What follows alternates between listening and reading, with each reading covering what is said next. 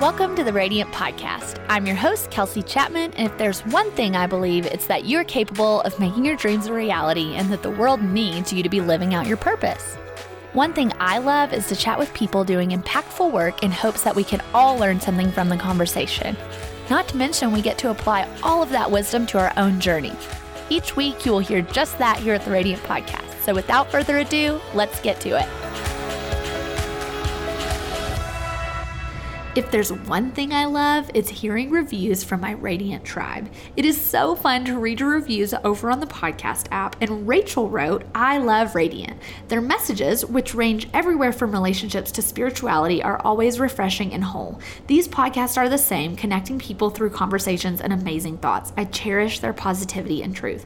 Rachel, you made my day. And guess what? When you guys leave a review, you are helping the Radiant Podcast get discovered by new listeners, and we always want to invite more people to our Radiant Party. And so please take 30 seconds, pause your podcast right now, head on over to the podcast app and leave a review. It's super simple. If you just search the Radiant Podcast, it'll have in the main page, an opportunity for you to leave a review.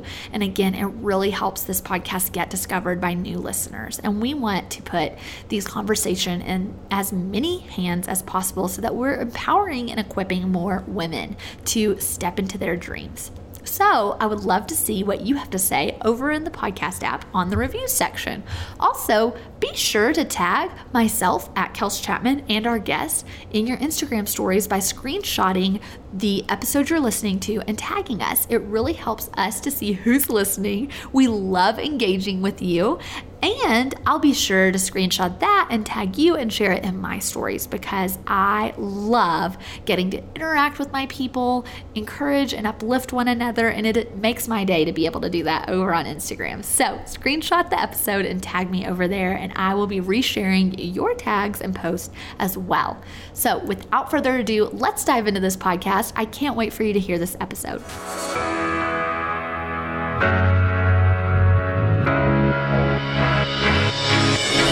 Hey guys, I am so excited to have my new friend Elle Drouin joining us today. Elle is the founder of the Styled Stock Society and human behind Mochi in the City. After several years working as the Director of Marketing and Digital Strategy for e-commerce businesses, Elle launched her own business to help focus on helping other women build brands that are as profitable as they are pretty. Elle currently runs the Styled Stock Society, a stylish stock photography membership for female entrepreneurs, as well as works as a commercial photographer for beauty and lifestyle brands. Elle's dog Mochi is a 3-year-old Maltipoo model and influencer with over 100,000 followers. Elle and Mochi have been featured on Entrepreneur, Refinery29, The Today Show, and a number of other media outlets. They've collaborated with brands like ABC, American Express, Disney, Google, and the Ritz-Carlton, and also use their platform to raise awareness for organizations like the Humane Society. Guys, you are going to love Elle. This conversation is jam-packed with wisdom and fun, and I know you are going to love it. So I can't wait to introduce you guys to her. She became a fast friend of mine. So without further ado, let's dive in. Hey, Elle. Hey, Kelsey. How are ya? Good. How are you? Thank you so much for having me. It is so good to have you. I have been a fan of everything you do with the Styled Stock Society for a while. I totally have, been following along with you. So I am really excited to have you on the podcast. When we kind of connected for this collaboration, it was an easy yes. Well, I'm so glad to chat with you, and especially because I realized just recently that you're also from Tennessee. Yes. Where are you from? So I grew up in Memphis. Okay. I lived in the suburbs of Memphis for, the first 18 years of my life before I moved to DC for college. And then now I live in New York. Oh, so fun. I'm from Murfreesboro, but I mostly tell people Nashville just because most people know where that actually is.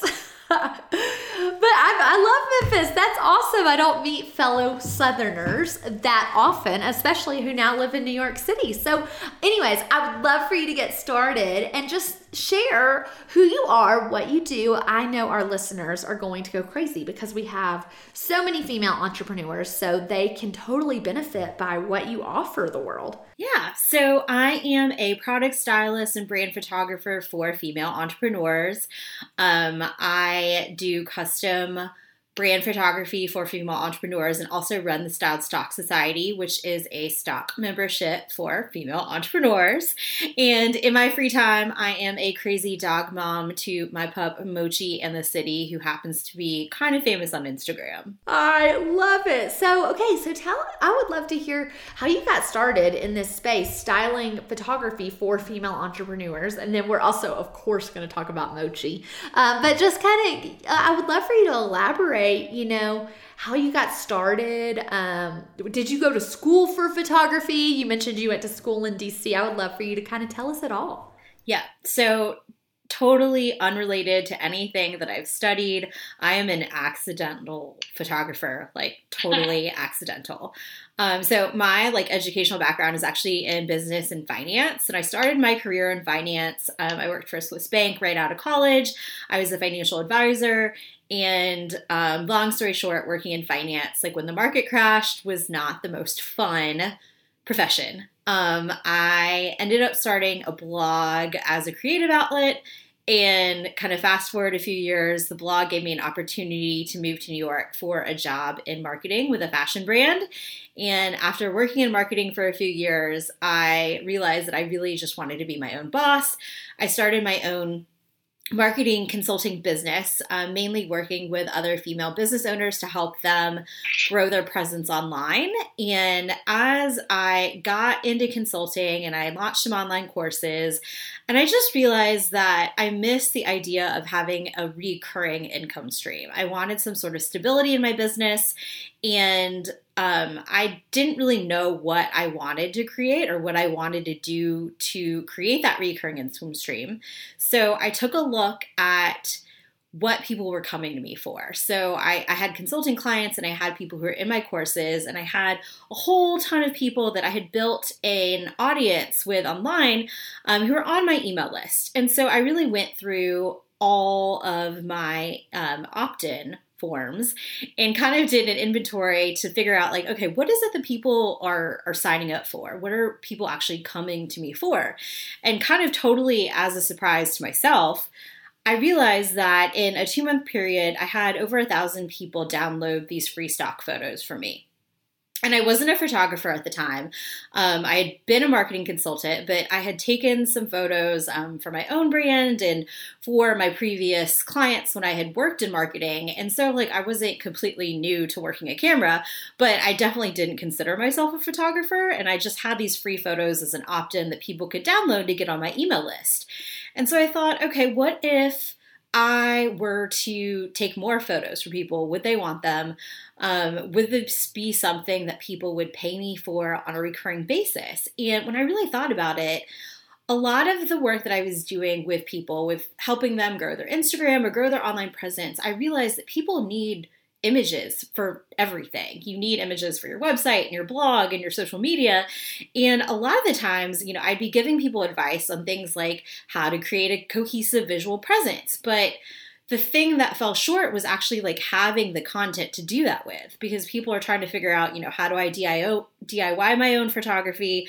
Or, even if I'm at the point of my business where I can spend some money on photography, most people can't afford to hire a full-time photographer in the first couple years of their business. Absolutely.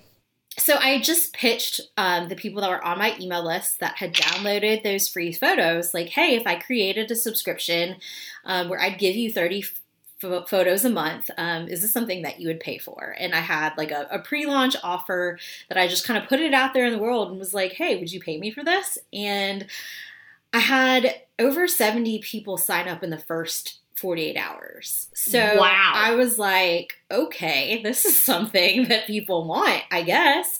And I kind of thought that maybe my first offer was too low. Maybe it just sounded really appealing. And so maybe that's why people wanted it, but they didn't really want the photos. I was sort of trying to convince myself that this was a good idea. And so I was like, okay, what if I double the price?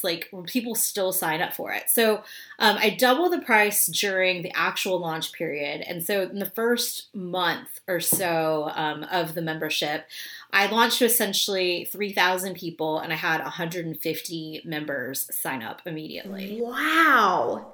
Did you expect that in any way? No, not at all. Because at the time, I I wasn't a photographer. Like I would have never called myself a photographer. I literally have the email I sent these people where I said, I am not a photographer, but I can take pictures. And I wasn't planning on being a photographer. I just thought this would be a side income stream that I could do along with courses and consulting and the other stuff I was doing in my business.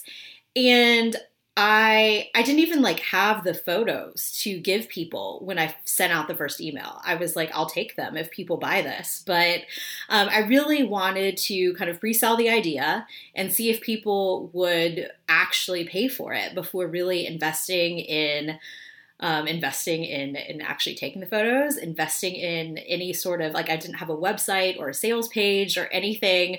I basically just had a link where people could check out to buy the photos. Wow, that's amazing. And were you part of any sort of group program or education or coaching as you launched this, or did you just do it? I just did it. I had been, working in marketing for a few years at this point. And one of the things that I had told a lot of my clients over and over is start before you're ready. Just put it out there. Make sure that you can validate your idea and see if people actually are willing to invest in it. And then if they are, just do it. And so I kind of had done a bunch of other things. And I was like, well, there's no one telling me that I can't do this. So I'm going to put it out there in the world and see if people are interested. And they were.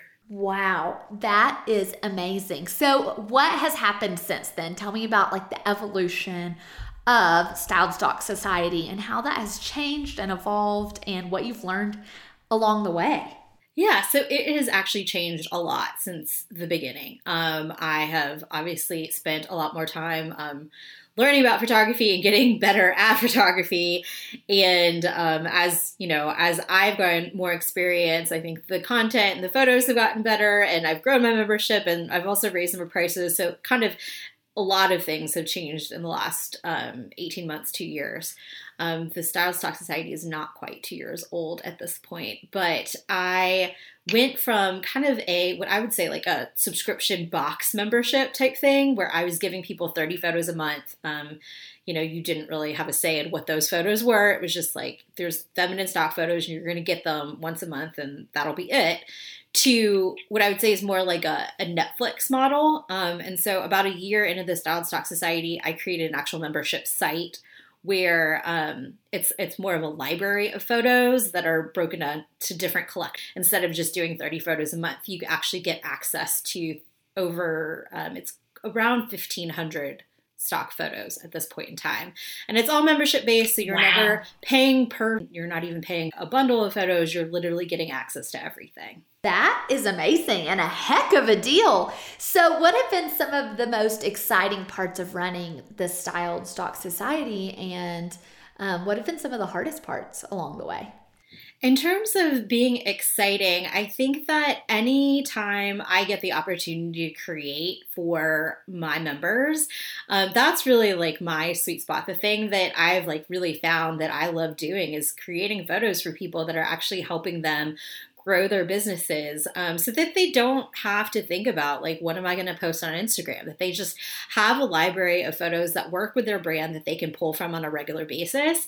And it's been exciting to see kind of the different types of businesses that my members have. So at first I thought most of my photos were kind of just styled like flat lays and desktops and things that I thought would be appropriate for my business when I was working in marketing or as a consultant. And then I realized that there's people who are, maybe they're health coaches or graphic designers or wedding planners even, who need images for their business. And I didn't even think about all the different types of industries that could benefit from feminine styled stock photos. And so just being able to see who are the people that are actually setting up and what are the things that they want in their photos, and how can I, take photos that help them, but are also things that I want to see and that, creatively will push me to get even better at photography, has been really the most exciting part, just all the collections that we create. And then in terms of challenges, I think that I didn't go into creating the Styled Stock Society membership with much of a plan. And so I kind of pitched the idea. I got my initial members. I knew they were pretty much locked in for like a year, I think is what my like original membership option was.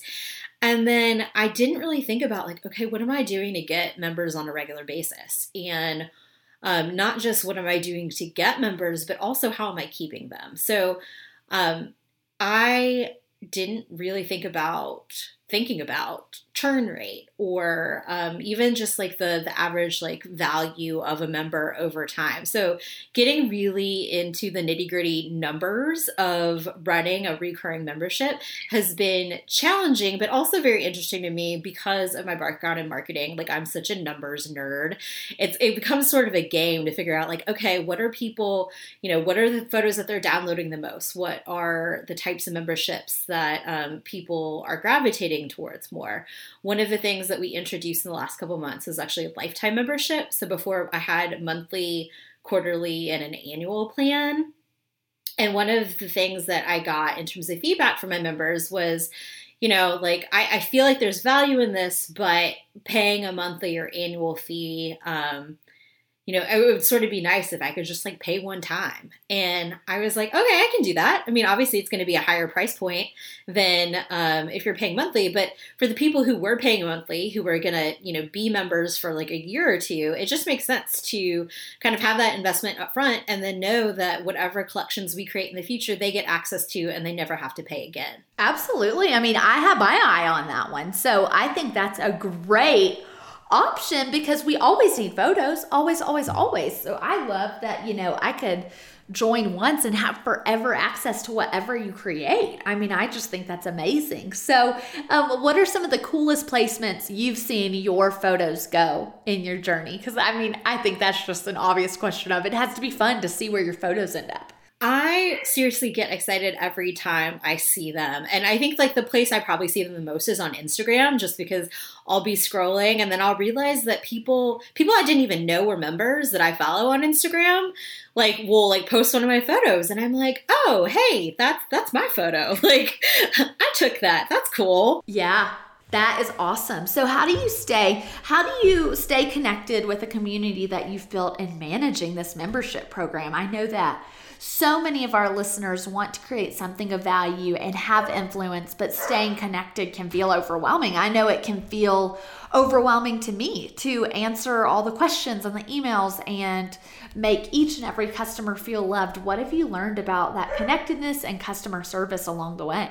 Yeah, I think customer service is so important when you have any sort of membership type program. And I am lucky that I have a membership coordinator who handles a lot of the customer service aspects for me at this point. But when I first started out, I realized that, even though I had this recurring income stream where I was only creating content like once a month to provide to my members, there was a lot of other things that came into managing in terms of answering questions and just like fielding various support requests or, people who didn't read the terms of service or just sort of thing. So I think that as much as you can have your FAQs on your page, have the terms of service very clearly laid out, have the information available to people, but then also for us, it's been kind of having canned responses or like templates for the types of requests we get to make sure that, we're not spending a lot of time answering the same question over and over again, and that we can spend the time on actually cultivating relationships with people and not just, kind of dealing with like the small support requests. Girl, I feel you. I'm trying to create canned responses as we speak because,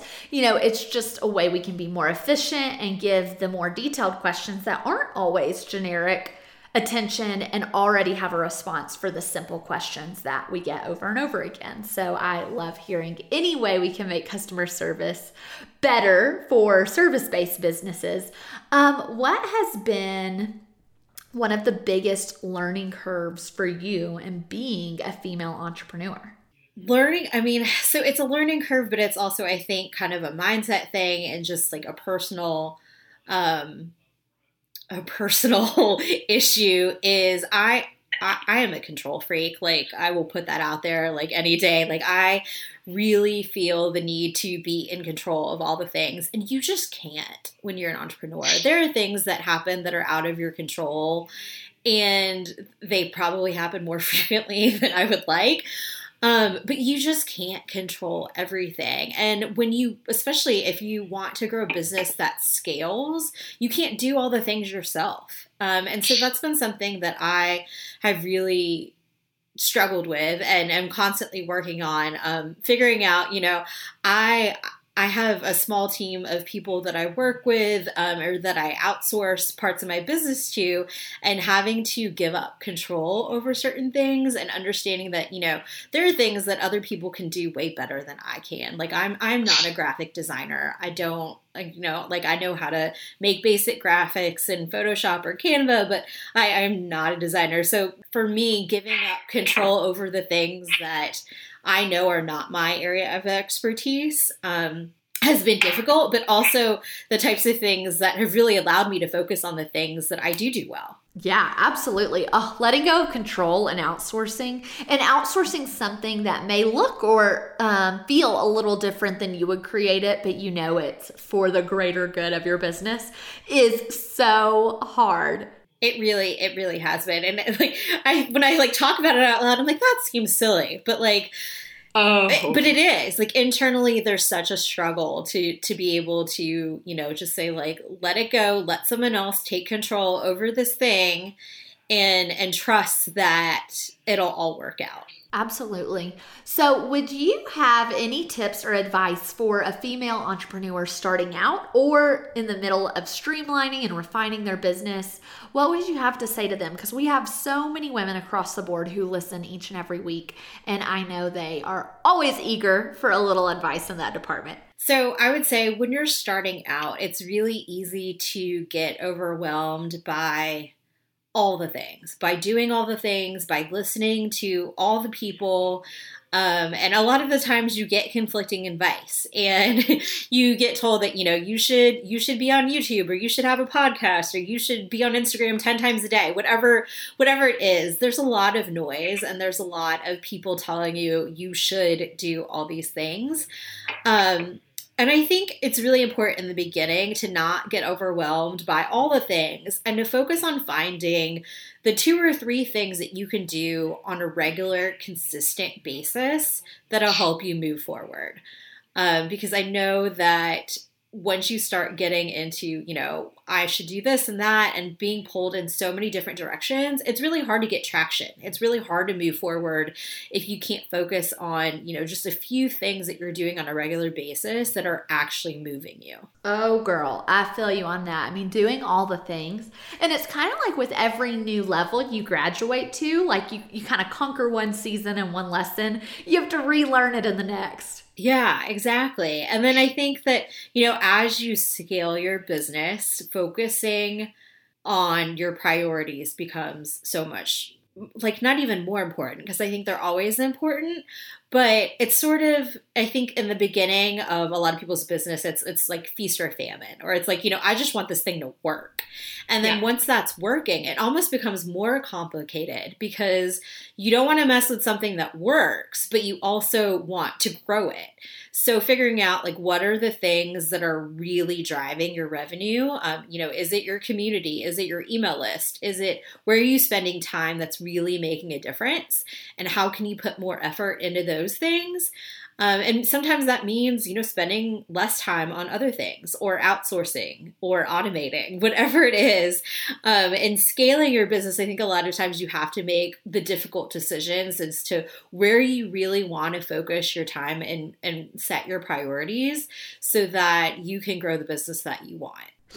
Absolutely, girl. I am so with you. And have you found, one thing I commonly chat about with female entrepreneurs is that in the beginning there is hustle. That is part of starting anything, but then you get to a place where you realize I can't live like this forever. How do I set some systems in place? How do I create the life I got in this for in the first place? How do I actually create non 80-hour work week life. Have you found that to be true for you? Absolutely. I mean, I think it's really the path that led me to where I am today.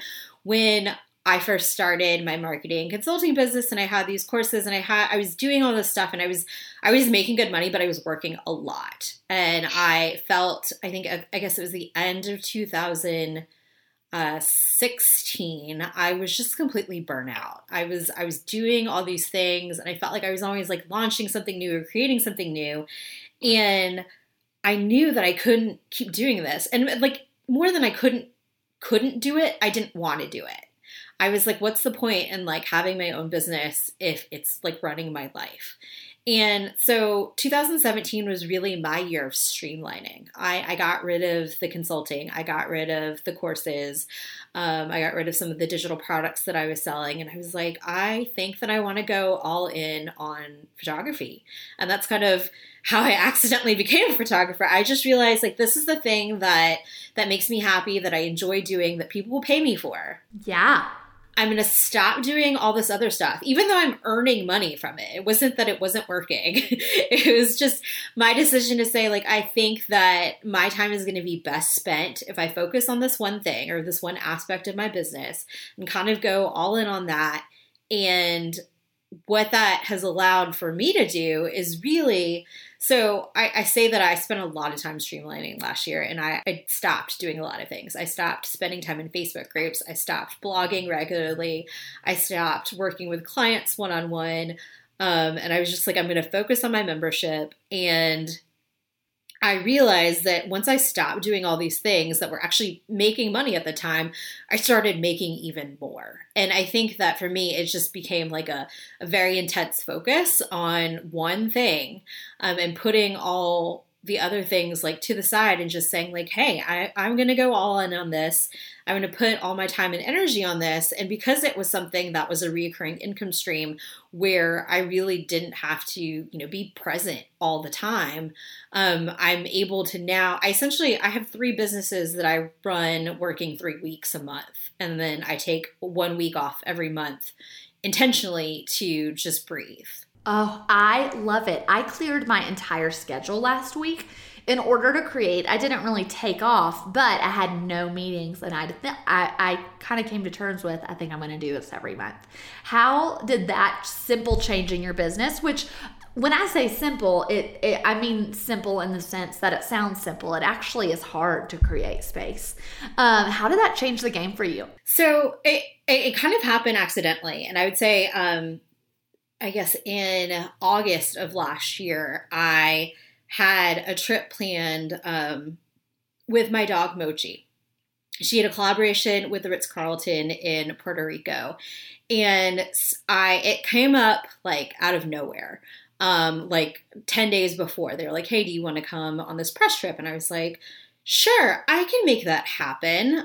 Like if I'm my own boss, like there's no reason that I can't make this happen, even though I had things that I was doing in my business that I had kind of planned on the calendar. My thought was like, okay, how do I make this happen? And for me, it was sort of an intentional shift to say, if I need to get these things done in a smaller time period, what do I need to do? Like, how do I need to prioritize my life? What sort of things can I either stop doing or outsource or automate so that I can create space in my life and in my business to not have to work all the time? So that I could go on this trip. This is really how it started. And so I realized that, there are certain things that I was doing that were taking longer than they need to. And I also kind of tried to figure out, like, where are the things in my business that I can batch so that I'm not constantly doing one thing and then doing another and having to kind of shift back and forth between different things. So what's worked for me, and it's kind of developed over the last 6 months or so, is I essentially batch my weeks into 3 main priorities or things that I do in my business. So I have what I call my CEO week, which is when I do all my planning. I plan the collections for the Styled Stock Society. I plan kind of the bigger picture things in my business. I go over tons of different spreadsheets and reports and analytics to figure out what's working, what's not working. kind of all the behind the scenes, big picture things in my business. I have 1 week a month where I dedicate to all of that. Wow, I love that.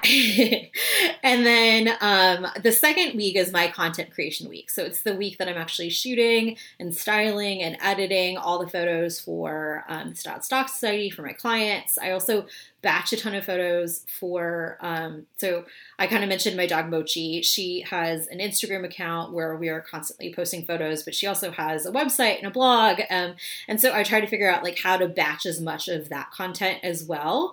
And I kind of have my just batch week for content creation. And a lot of times it overlaps. So for example, now, it's spring, and so like Easter content, I'm creating a lot, kind of across the board, whether it's like pastel flat lays for the Styled Stock Society, or I have spring themed shoots for a couple clients. And then it makes sense that, you know, I already have all these props and things out that, you know, I'll just throw Mochi in the mix and have some Easter and spring themed photos for Mochi as well.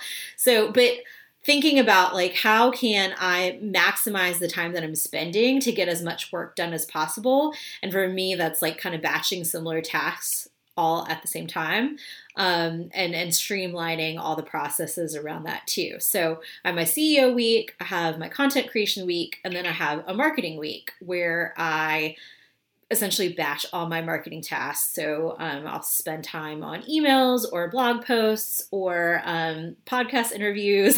I have 3 today because that's kind of how I figured, you know, if I'm going to get in the mode to do something, I'm going to not just do it once, but do it a couple times, or you know, as much as I can in a given time period, because I'm in that mode and it helps me to not have to switch between different types of tasks. I love it. Batching like with like tasks has been a game changer for me. I'm really just now starting to implement it.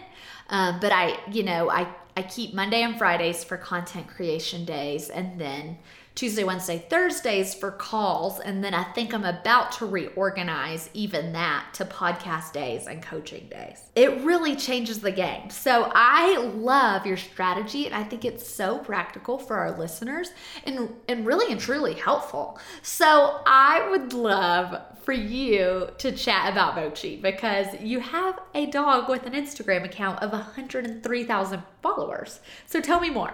Yeah, so Mochi is 3 years old. She is a little Maltipoo, and she has an Instagram basically because when we got her, I started taking a ton of pictures, and I didn't want to annoy my Instagram followers with pictures of my dog constantly. Even though I do post some pictures of her still on mine, I knew that I was going to be annoying. So I started an account for her, and then I realized quickly, like within maybe a month or so, that she ended up with more followers than I did.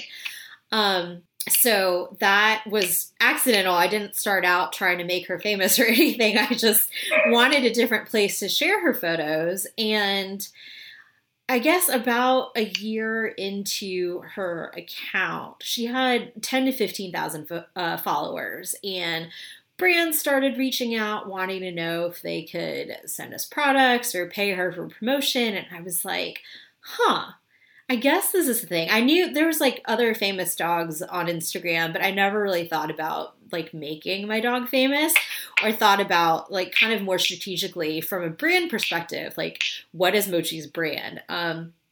So around 10 to 15,000 followers, I thought, like, what if I applied all the things that I was doing with my clients and my marketing business and kind of got more strategic about growing Mochi's account? And so we went from 15,000 to 30,000 followers in 2 months, and then have just basically grown from there. So she is a dog model, an influencer. She does appearances. She travels a lot in terms of working with different brands and partnerships. She actually has a manager and her own business and website. That is amazing. It's really quite a ride. I think that I never really thought that this would be my life. It happens to work out that, you know, my business is styling and photography and creating content. And so they're related, but, you know, kind of separate. So I still feel like her part of my business is like a creative outlet, and it's fun, and it's something that, you know, I don't have to do to pay the bills, but allows me to kind of work with brands and create content in a way that I wouldn't necessarily do, you know, for my clients or for my members of the Stock Society. So it's a lot of fun. I absolutely love it. I think it is such a blast. And so what would you say has been surprising about running an Instagram account where your dog is famous? You know, obviously, like you said, you never expected to live this life, but I'm sure there's a whole world. I know a little bit of the influencer world, but what is different about the dog influencer world? So I think the biggest difference is obviously she is a dog and doesn't have her own voice. And so I think like by default, like her voice is kind of my voice. And I used to joke that I'm living vicariously through my dog, and I make up this voice, and in my head, like Mochi's a like 20 something millennial girl. She's kind of like the girl next door, who has like that it factor. So she may be a little like prettier than you, and her life's a little more interesting than you, but she's so sweet, you like can't help but like her. And so I made up this Mochi persona because she has a personality, but Mochi's personality as a person is sort of like this made up thing. And I think it's really funny sometimes when people like feel like they connect with her and they like really relate to her as like on a personal level. Cause I'm like, she's a dog and it's kind of a made up thing. But at the end of the day, it's like the feelings that I have, you know, like when I'm complaining about like Monday and how I just want to lay in bed, and it's a picture of Mochi in bed. And people are like, oh my God, I feel you. And it's like, well, she's just a dog who naps a lot. Like she doesn't know that it's Monday. But it's the certain things that people relate to. And it's always funny. I didn't really think about, you know, at first, like being the voice of Mochi, literally. I think it was probably 6 months ago or so. We were invited to the entrepreneur offices in New York to record some videos giving social media tips. And I thought about it and I was like, oh, wait, that means me. That means you want tips from me, not my dog. Because I think the article was, you know, social media tips from dogs who have more followers than you do. But my dog can't speak. So becoming the literal voice of my dog has been interesting just because it kind of forces me to stop hiding behind her as a persona and actually speak. And it's really interesting to see like how people handle that. I think the actual like title that they gave me was like human to Mochi in the City. Like that's my role. I am her human. And we did a red carpet event with BuzzFeed last year, maybe it was 2 years ago, where they were interviewing her on the red carpet. So they asked questions like, Mochi, who are you wearing? Or like, how long did it take you to get ready today? And I was like, she can't talk. Like, do they want me to answer for my dog? And it's a really, really awkward interview. You can find it on the internet. But the person who's asking the questions actually answered them for Mochi also. So I'm literally being videotaped on a red carpet holding my dog while someone asks questions to the dog and also answers the questions as the dog. That is so awesome. I cannot wait to find this video. I will link it in the show notes. So experiences like that, I mean, how do you feel in those moments? Like my life is crazy. But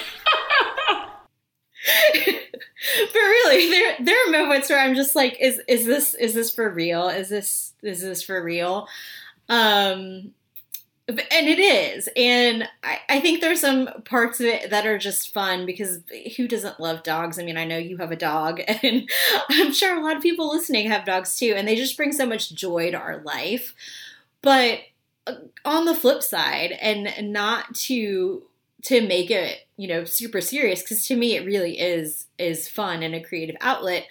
But the idea that we are very connected to our pets and that we love them. And for me, I treat Mochi like a member of my family. She's not just a dog. So that connection that we have to our pets, I think, is something that really resonates with a lot of people. And from a marketing standpoint, it really makes sense to use animal influencers in marketing. There's lots of things that, it's obviously obvious to have a dog promote dog food or, dog toys or things like that. But most of our partnerships have actually been with non-pet related brands. So they've been with fashion or travel or lifestyle companies that are working with pet influencers to grow their audience or to build brand awareness, because so many people have that personal connection to their pet. So for example, we've done a few different travel partnerships, and it's always at dog-friendly hotels. They're hotels that really cater to people who are going to be traveling with their dogs, and they want to know that there are dog-friendly amenities. Is there a bed for my dog? Can I take my dog to the beach? Can I eat with my dog? Because people don't want to leave their dogs at home all the time. And it's nice to know that I get really excited when we go on these trips, and obviously it's very fun for us. But then when I get the feedback from people who are like, I just booked a trip to Aruba because I saw Mochi went to Aruba and I want to take my dog to Aruba because it looks like a lot of fun. And I'm like, that's so awesome. Like, I'm happy that you found a place that is pet friendly, that you can go on vacation with your dog. Like my job is awesome that I get to like connect you with the different brands that'll help you, live the best life that you can with your dog. Yeah, I think that is such a blast. And it's so true. I absolutely treat my dog like a family member. And she came in a season of my life that I really needed that companionship. So I say all the time that my dog changed my life, and I am totally the weirdo I used to make fun of. And so I love that you get to embody that and really, really create joy for people and be a part of collaborations that just makes people smile. So I love it. Yeah, and that's the thing. I don't like anytime I see a commercial with dogs on TV, like you're like, like like if people, you make the squealing noise and you're like, you remember them because there's like a cute dog, and it seems so silly to think about, but like, how many commercials can you remember that like didn't have a dog in them?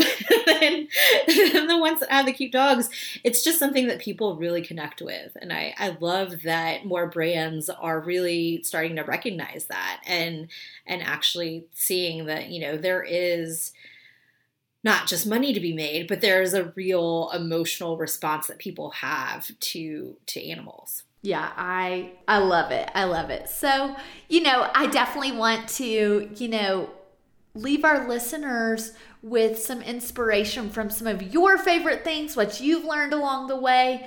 What are some of your favorite things that have transformed your business right now? It could be a book, a podcast, your music, if that's like really helping you get grounded. What is inspiring you in your journey? So I think the thing that has probably inspired me more than anything else are the other people that I've met. I'm fortunate to have a real solid group of business buddies, mastermind buddies, who are all doing very different things in their businesses. And I think that having that support group and having people that you can kind of bounce ideas off of and get feedback from, and just seeing the different things that they're doing in their businesses and how, even though it's something like completely unrelated, could relate to your business as well. One of my like mastermind buddies, who's actually happens to be my PR strategist as well, has been doing a series of podcasts on like visibility and like pitching to the media and developing relationships with journalists and things like that.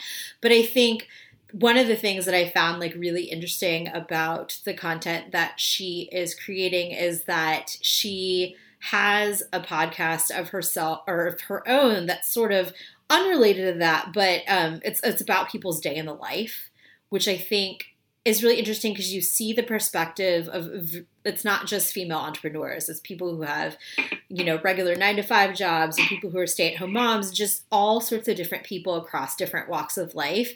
And the format is the same. It's like what's like a typical day in your life is, but it's been really eye-opening to see all the sorts of different people and what their lives are like, because I think it's really easy as someone who works from home and, isn't out in real life a lot of the time, to be honest, to kind of get stuck in the bubble and forget that there are other people out there that aren't doing the same thing that you are on a regular basis. And, they're not on Instagram and Pinterest all the time, or they're not like worried about their email open rates and conversions and things like that. There are people who have so many other things going on that could be potential clients and customers, but they're also just people out in the world that have such different lives and experiences that you can learn from and also relate to. Yep. Yeah, for me, that's been such a good reminder, because it's so easy to get caught up in, and my listeners probably hear me talking about this all the time right now, specifically, but it's really easy to get caught up in all the funnels that are targeted perfectly towards us, that tells us to do all the things. And you're right, it is nice to be around people doing different things, but who still get it, so that you can remember, I don't have to do every single thing that is suggested to me in order to be successful. And people's worlds are still going round if they don't pin enough, or if they don't tweet enough, or run Facebook ads every second. It's just a good reminder. Exactly. And I think it's easy to forget that there's stuff in the world outside of our businesses and the things that we get stuck on. But I think for sanity and just to be people and not robots, you have to remember that there's more to life than just what we're working on. I couldn't agree more. So tell our listeners where they can find you, where they can find Styled Stock Society, and of course Mochi as well, because I know they're going to want to keep up. We will link it all up in the show notes, but I would love for them to be able to kind of hear everywhere they can find you. Sure. So you can find me at elledrouin.com. It's ELEDROUIN.com, and also on all social media as Elle Drouin. And Styled Stock Society is styledstocksociety.com. And Mochi is on Instagram at Mochi and the City. I love it. I am a fan and a follower, and so I am so thankful to have had you on today and get to connect, Elle. Thank you so much for having me. Hey, don't go yet. I would love it if you go over to iTunes right now and leave a review. I love hearing your feedback, and it really makes a difference in getting the Radiant Podcast name out there. And while you're at it, why don't you subscribe and then share this episode on Facebook or Instagram or wherever your social media platform is of choice. Lastly, I'd love to keep up with each other. Come find me on Instagram at Kels Chapman, and let's get to know each other.